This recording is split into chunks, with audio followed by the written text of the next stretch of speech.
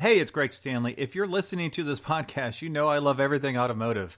This passion has expanded to include being a car specialist consultant for RM Sotheby's. So if you need assistance buying or consigning a collector car at any one of our online or live auctions, including Scottsdale, Amelia Island, or Monterey, you can reach one of our car specialists at rmsotheby's.com, or you can email me directly at gstanley@rmsotheby's.com. This is the Collector Car Podcast, the home for the auto enthusiast. Join Greg Stanley as he applies over 25 years of insights and analytical experience to the collector car market. He will interview the experts and throw in some fun stuff as well. Hey everyone, it's Greg Stanley. Before I start this episode, I do want to give a quick shout out to RM Sotheby's. They have been a huge supporter of this podcast. So much so that now we're the official podcast of RM Sotheby's. So if you subscribe to their email blast, you will see these podcasts come out at least once a week. So I'd like to give them a big thank you for making this podcast possible. You can check out all of RM Sotheby's information at rmsotheby's.com. And as most of you know, if you've listened to this podcast in any form in the past, there are not only the big auctions happening at Amelia Island, Monterey, Scottsdale, and Auburn, but we do have online auctions the last week of every month right now. So a lot of opportunities to realize your dream car or to consign your car so someone can have it in their garage. Now today is all about analog supercars. Now why did I pick this? Well, I've been hearing the words analog and supercars a lot lately out there, and I thought, well, let me do a little bit of a deep dive. And as I attend these auctions, I'm seeing some interesting trends arise, specifically as it relates to these cars that are quote-unquote analog. Now, what do I mean by analog? Well, analog is basically any car that doesn't have computers in it. Now, for the purposes of this podcast, I am massaging that a little bit to say cars that mostly don't have computers in them. Otherwise, you could go back to the mid-'80s and find cars that started to have computers in them. So, analog, as it's referred to on this podcast, relates to the cars that are the last of a kind. Today, most cars have computers in them. There's not actually an analog, quote-unquote, car I can think of today off the top of my head, as every single car out there pretty much has some type of computer that helps manage the systems of the car or driver assistance. So to define an analog car, I looked at numerous articles. So basically all cars were analog prior to the mid-1990s. So every car ever built up until the mid-1990s was analog because there were no computers in them. An easy identifier is if you can work on a car without a special tool, a code reader, or a laptop. There's no series of ones and zeros involved. And when you push down an accelerator pedal, it does not transmit electric signals to the rest of the car. It just goes. The identifier of an analog car for the purpose of this podcast is for the time frame when quote-unquote digital cars began appearing. Think of a Tesla. Now, some would make the argument that the 1992 Dodge Viper was one of the last great analog cars that truly did not have any computer assistance. It didn't even have power steering, power brakes, or windows. Now, all the descriptions I read during this podcast are from Hagerty and their valuation tools. I'm a big fan of what Hagerty does, and as you know, we have a lot of Hagerty partners that are on this podcast, so I will reference the nice descriptors in their valuation tools. So now here is our list. This is from old to new, so we're going to start with the oldest ones on my list as far as analog supercars that are on the rise. The first is the 1987 to 1992 Ferrari F40. Now, the F40 was not only the last road-going Ferrari born while Enzo was still alive, but was also named to celebrate the 40th anniversary of the marque. Designed as the next flagship supercar after the 288 GTO, the F40 utilized an evolutionary version of the GTO's chassis and double wishbone suspension, as well as using the same 96-inch wheelbase. What was presented to the public in 1987 was an absolute no-compromise car that utilized a Pininfarina-designed lightweight composite and aluminum body with IMSA-inspired wide-end fenders and an austere interior, all in the name of saving weight. The engine was a 2.9-liter twin-turbo V8, again descended from that last used in the 288 GTO, that made 478 horsepower and propelled the car from 0 to 60 in 4 seconds en route to a top speed of just over 200 miles an hour. Ferrari built 1,315 examples from 1987 to 1992, with approximately 211 U.S. spec cars coming stateside early in 1990. By the time the car hit American shores, Some new owners paid almost 3 times the approximate $400,000 list price, which is ironically what they're selling for today, around $1.2 million. U.S. cars had different fuel tanks and seats, stronger front and rear bodywork in order to meet crash standards, and a different state of engine tune that allegedly offered more power than the Euro car in spite of the additional of U.S. required emissions equipment. The F40 was a true expression of stripped-down, single-minded mission focus, and anti-lock brakes weren't even on the spec sheet that proved to be the last car of its kind. As a result, the car's depreciation curve didn't last long, and collectors today seek these exceptional cars out no matter the price. I think they're one of the prettiest cars ever. I did look at RM Sotheby's history on selling these cars, and every single one of them, there's about 25 of them, were red, except for, I believe, 2 race cars. One was blue, and I think the other one was yellow. So pretty crazy if you can find one that's not red or that wasn't trashed by the guys at Gas Monkey Garage and rebuilt. Now, the Hagerty 3-year trend on this car is up 17.9%, so almost 18%. Our next car is the 1991 to 1995 Bugatti EB110. Now, when the storied Bugatti nameplate was resurrected in 1987, the revived company announced work on a new mid-engine 2-seat supercar. It was unveiled in September of 1991 in Paris and coincided with the 110th anniversary of Bugatti's birth, thus the model's name, the EB110. The new car had a carbon fiber monocoque chassis that utilized a 4-wheel independent wishbone suspension with Brembo brakes and bespoke 18-inch BBS alloy wheels fitted at all 4 corners. I don't think it was the prettiest car in the world. It was hard to make that Bugatti horseshoe on the front look good. I do believe it has aged well. Behind the 2-seat cockpit sat a new midship-mounted 16-valve 3.5-liter V12 engine with an unprecedented 4 turbochargers that produced 561 horsepower and drove all 4 wheels through a 6-speed gearbox. The EB10's top end was well in excess of 210 miles per hour, making it one of the elite performance cars of its day, although I don't recall that ever actually being tested.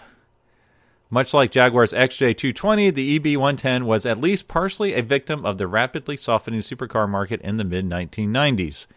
Bugatti halted production in 1995 after approximately 129 cars had been built, including some higher horsepower SS form, one of which was owned by Michael Schumacher.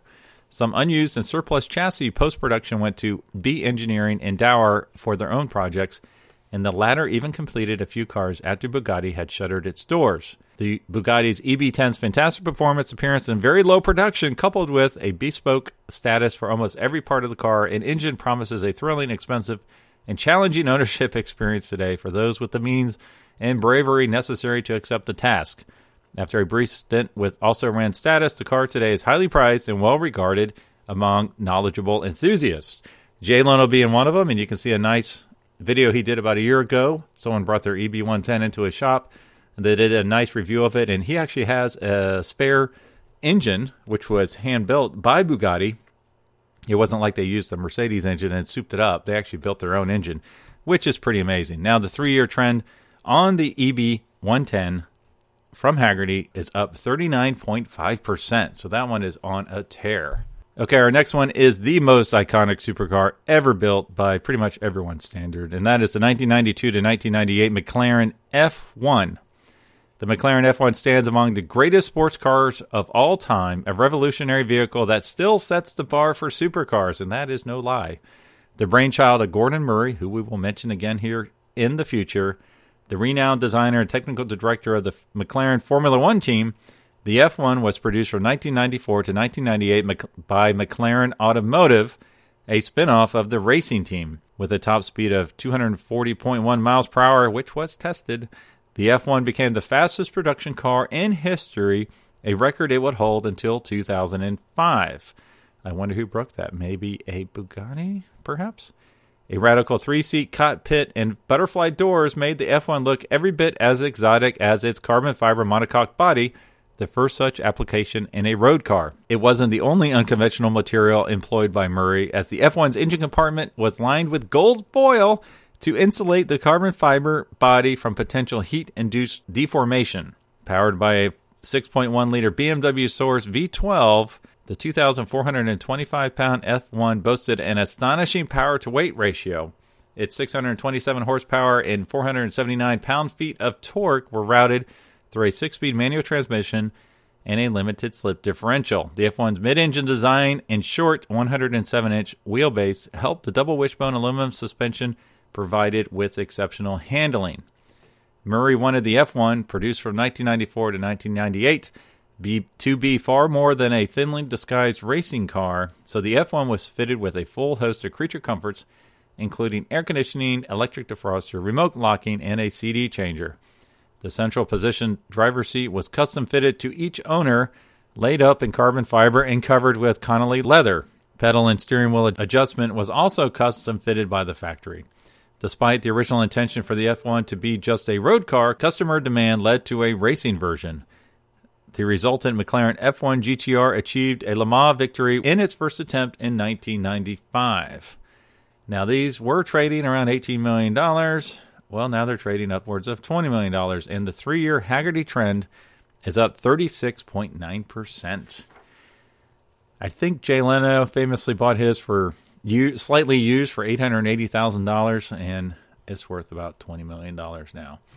That is insane. All right, the next one is the 1995 to 1997 Ferrari F50. Now, as they had done for their 40th anniversary with the F40, Ferrari ushered in their 50th in 1995 with another supercar, the F50. As with its F40 predecessor, the F50 would be inspired by Ferrari's racing efforts, although the F50 had more direct Grand Prix connections.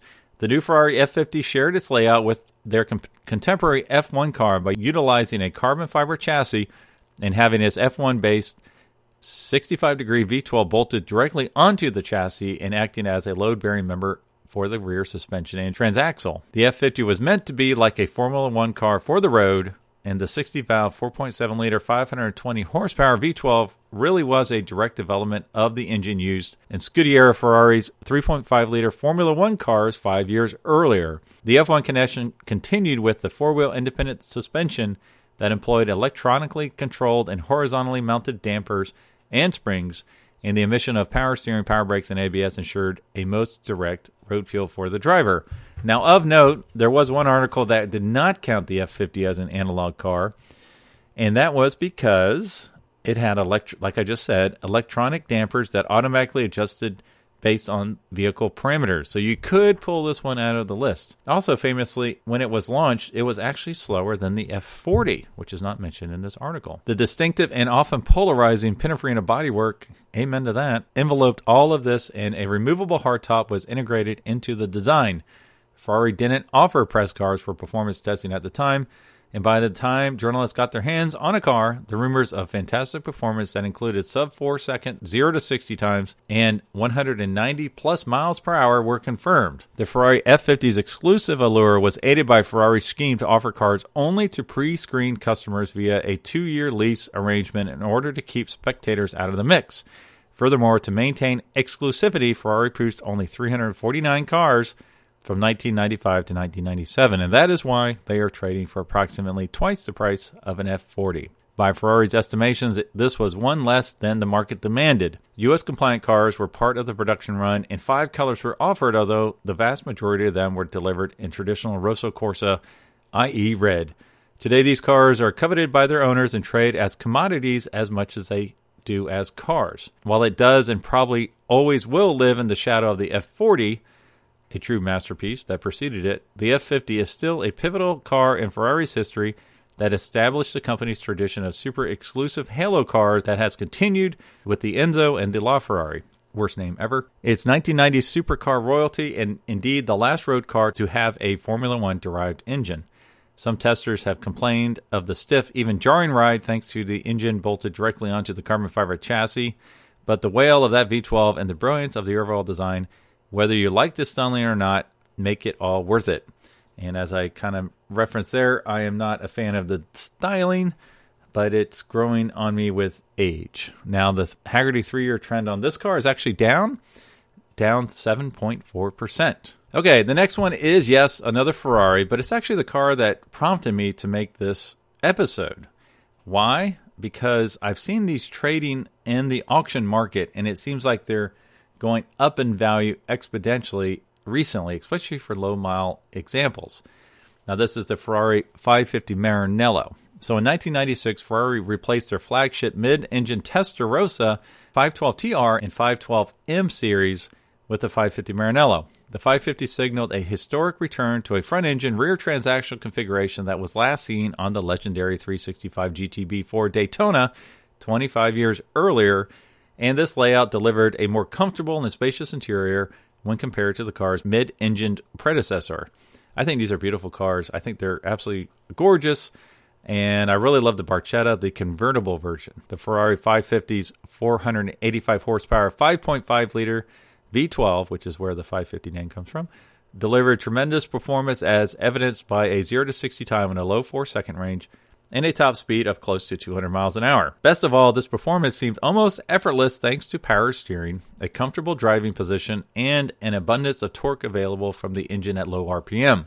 Apparently, these suffer from the sticky button disease, so as the plastics on the buttons age, I don't know if they expand or slightly melt or what, but they'll start sticking.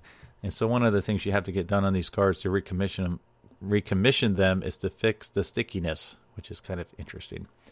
Ferrari built 3,083 550 Maranellos from 1996 through 2001, all with 6-speed manual gearboxes. In 2000, the company also built 448 examples of a 550 Barchetta convertible that had a simple canvas top for those that wanted an open-air driving experience, as well as even more exclusivity than the coupe.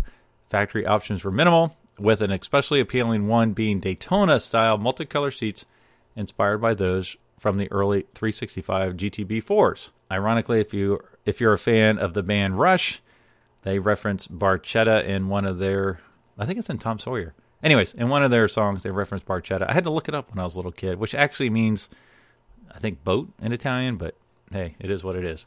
All right, in 2002, the Ferrari 550M Maranello was introduced. The car further evolved the stunning 550 Maranello's design with a revised front end and a new interior. More importantly, the 550's engine was increased to a size of 5.75 liters, hence the 575, and a power jumped to a hefty 515 horsepower. The 575 also had an adaptive suspension and an optional F1-style transmission to improve driving dynamics and shift times.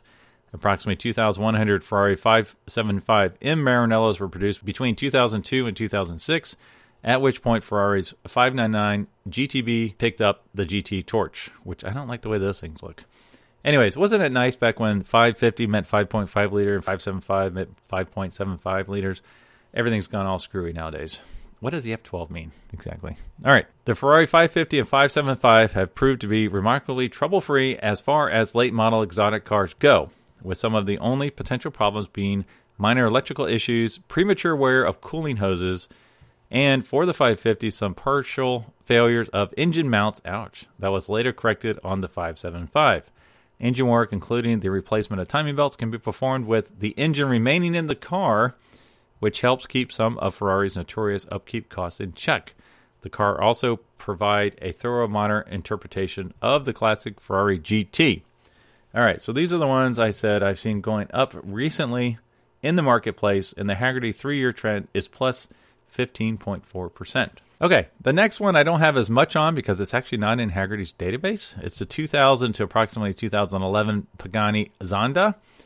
So this car is a classic supercar setup, mid-engine rear-wheel drive and a manual transmission. They're absolutely drop-dead gorgeous. Built by Pagani, who he used to work for Lamborghini and designed the Countach's 25th anniversary model. Then he decided to go off on his own and make his own supercar. Based also in Monada, which is where Ferrari is based. Absolutely gorgeous cars. And the last version had an AMG-built V12 with upwards of 700 horsepower. So that is a gorgeous, beautiful analog supercar. And the reason it's not in the database is because typically they don't ever trade publicly or at auction. Usually it's all done privately. Okay, the next one is the 2001 to 2006 Lamborghini Murcielago. I'm afraid I don't have a ton of information on this one either. So this was the first car under its new ownership, VW, Volkswagen, and it was generally a higher quality machine than the one it replaced, but a more civilized and softened one S2. So quite interesting looking. I mean, this is, Lamborghinis always have been out there, very angular, very wide, very imposing. And this one is no different. Now, the 3-year trend on this one is flat, 0.0%.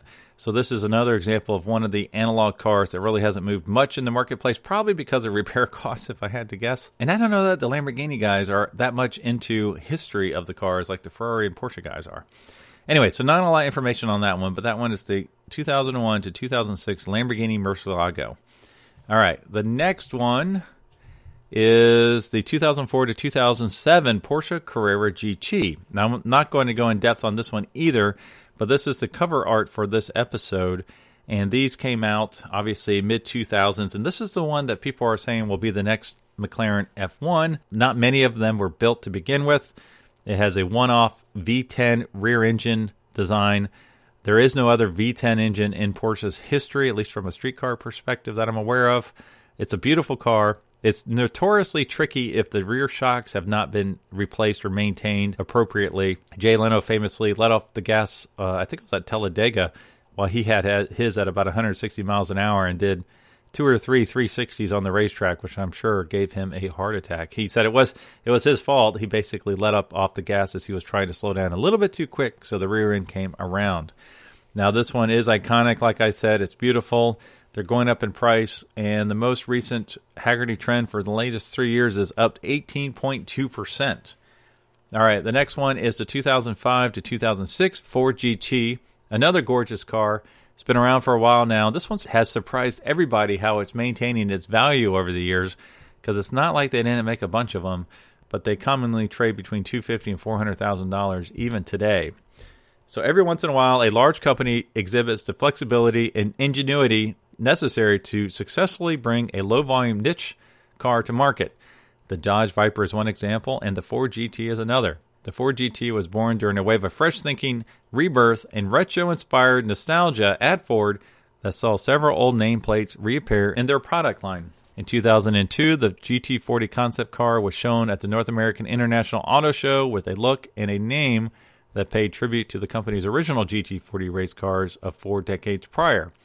By the end of 2004, production had begun on this mid-engine 43-inch tall supercar, which was now called the GT.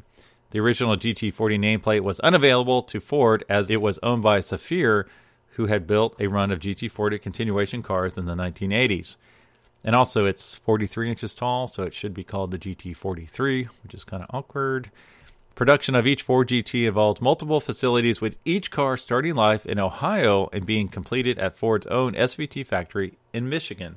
Just over 4,000 cars were built from 2004 to 2006. The two-seat Ford GT used a supercharged 32-valve V8 with 550 horsepower, which was mounted in a hydroformed aluminum and composite chassis that featured exotic suspension pieces and Brembo brakes at all 4 corners. Handling and braking were as impressive as the coupe's 3.7-second 0-60 sprint and a plus 200 mile per hour top speed. Positive reviews, as well as favorable comparisons to the contemporary Ferrari 360 430, only fueled the frenzy for this car, and many sold well above MSRP.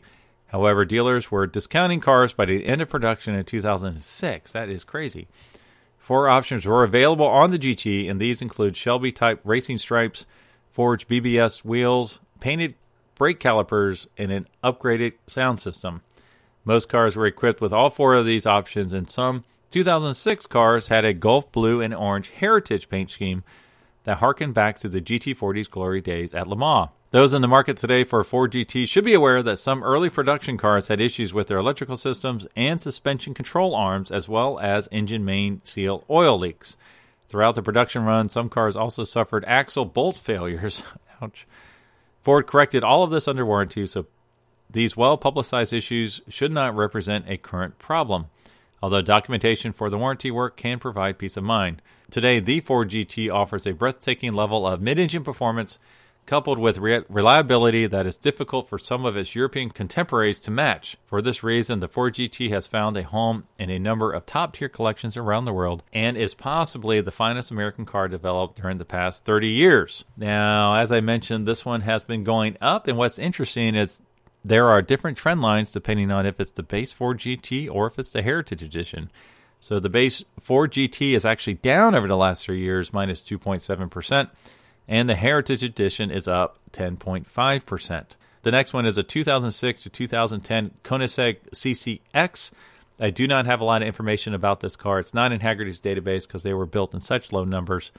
But this car is pretty much hand-built. This one guy's, I think it's Christian Koenigsegg, it's his vision. He was able to build this car. It's powered by 817 horsepower, 4.7-liter twin supercharged V8. Analog car, incredible. Not the prettiest thing in the world, but it's got a lot of unique and revolutionary design ideas attached to it. So be sure to check that one out. All right, we've got 2 more to go. We've got the 2010 Porsche 911 GT2 RS. I say that because I've been saying Porsche for like 47 years, and I'm finally trying to get to where I say Porsche correctly. But I figure if Canepa says Porsche and Jay Leno says Porsche, who cares? All right, this Porsche, has a 3.6-liter bi-turbo flat six that generates a total of 612 horsepower. It's made it to a manual gearbox that sends all that power to the rear wheels, and it's lapped the Nürburgring in a staggering 7 minutes and 18 seconds. Just 500 units were made back in 2010, and this is another analog car that's declining a little bit. It's actually down 5.7%. That one might be related to all the different models they had coming out.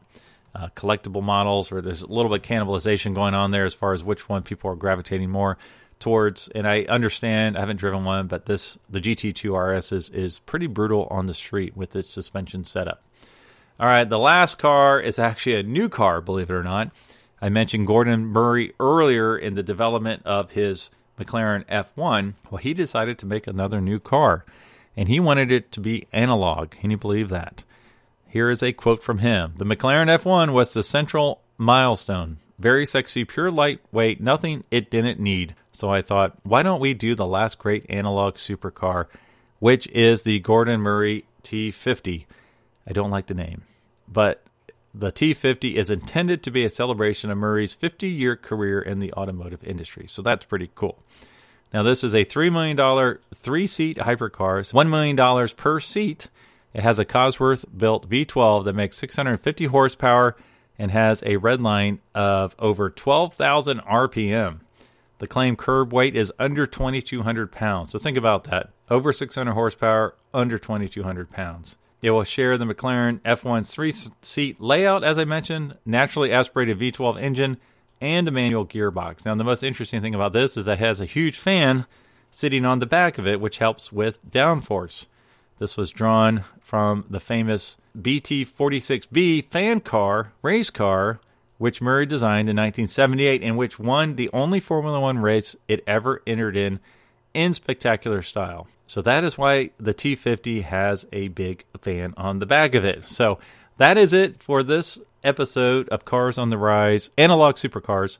If you feel like I missed any, please shoot me a note at gstanley@rmsotheby's.com or at greg@thecollectorcarpodcast.com. And as always, keep your tires straight, keep your hands on the wheel, foot in the gas, and I'll talk to all of you next week. Thanks for listening to the Collector Car Podcast. Don't forget to give us a nice rating on iTunes and be sure to follow us on Instagram and everywhere else at the Collector Car Podcast.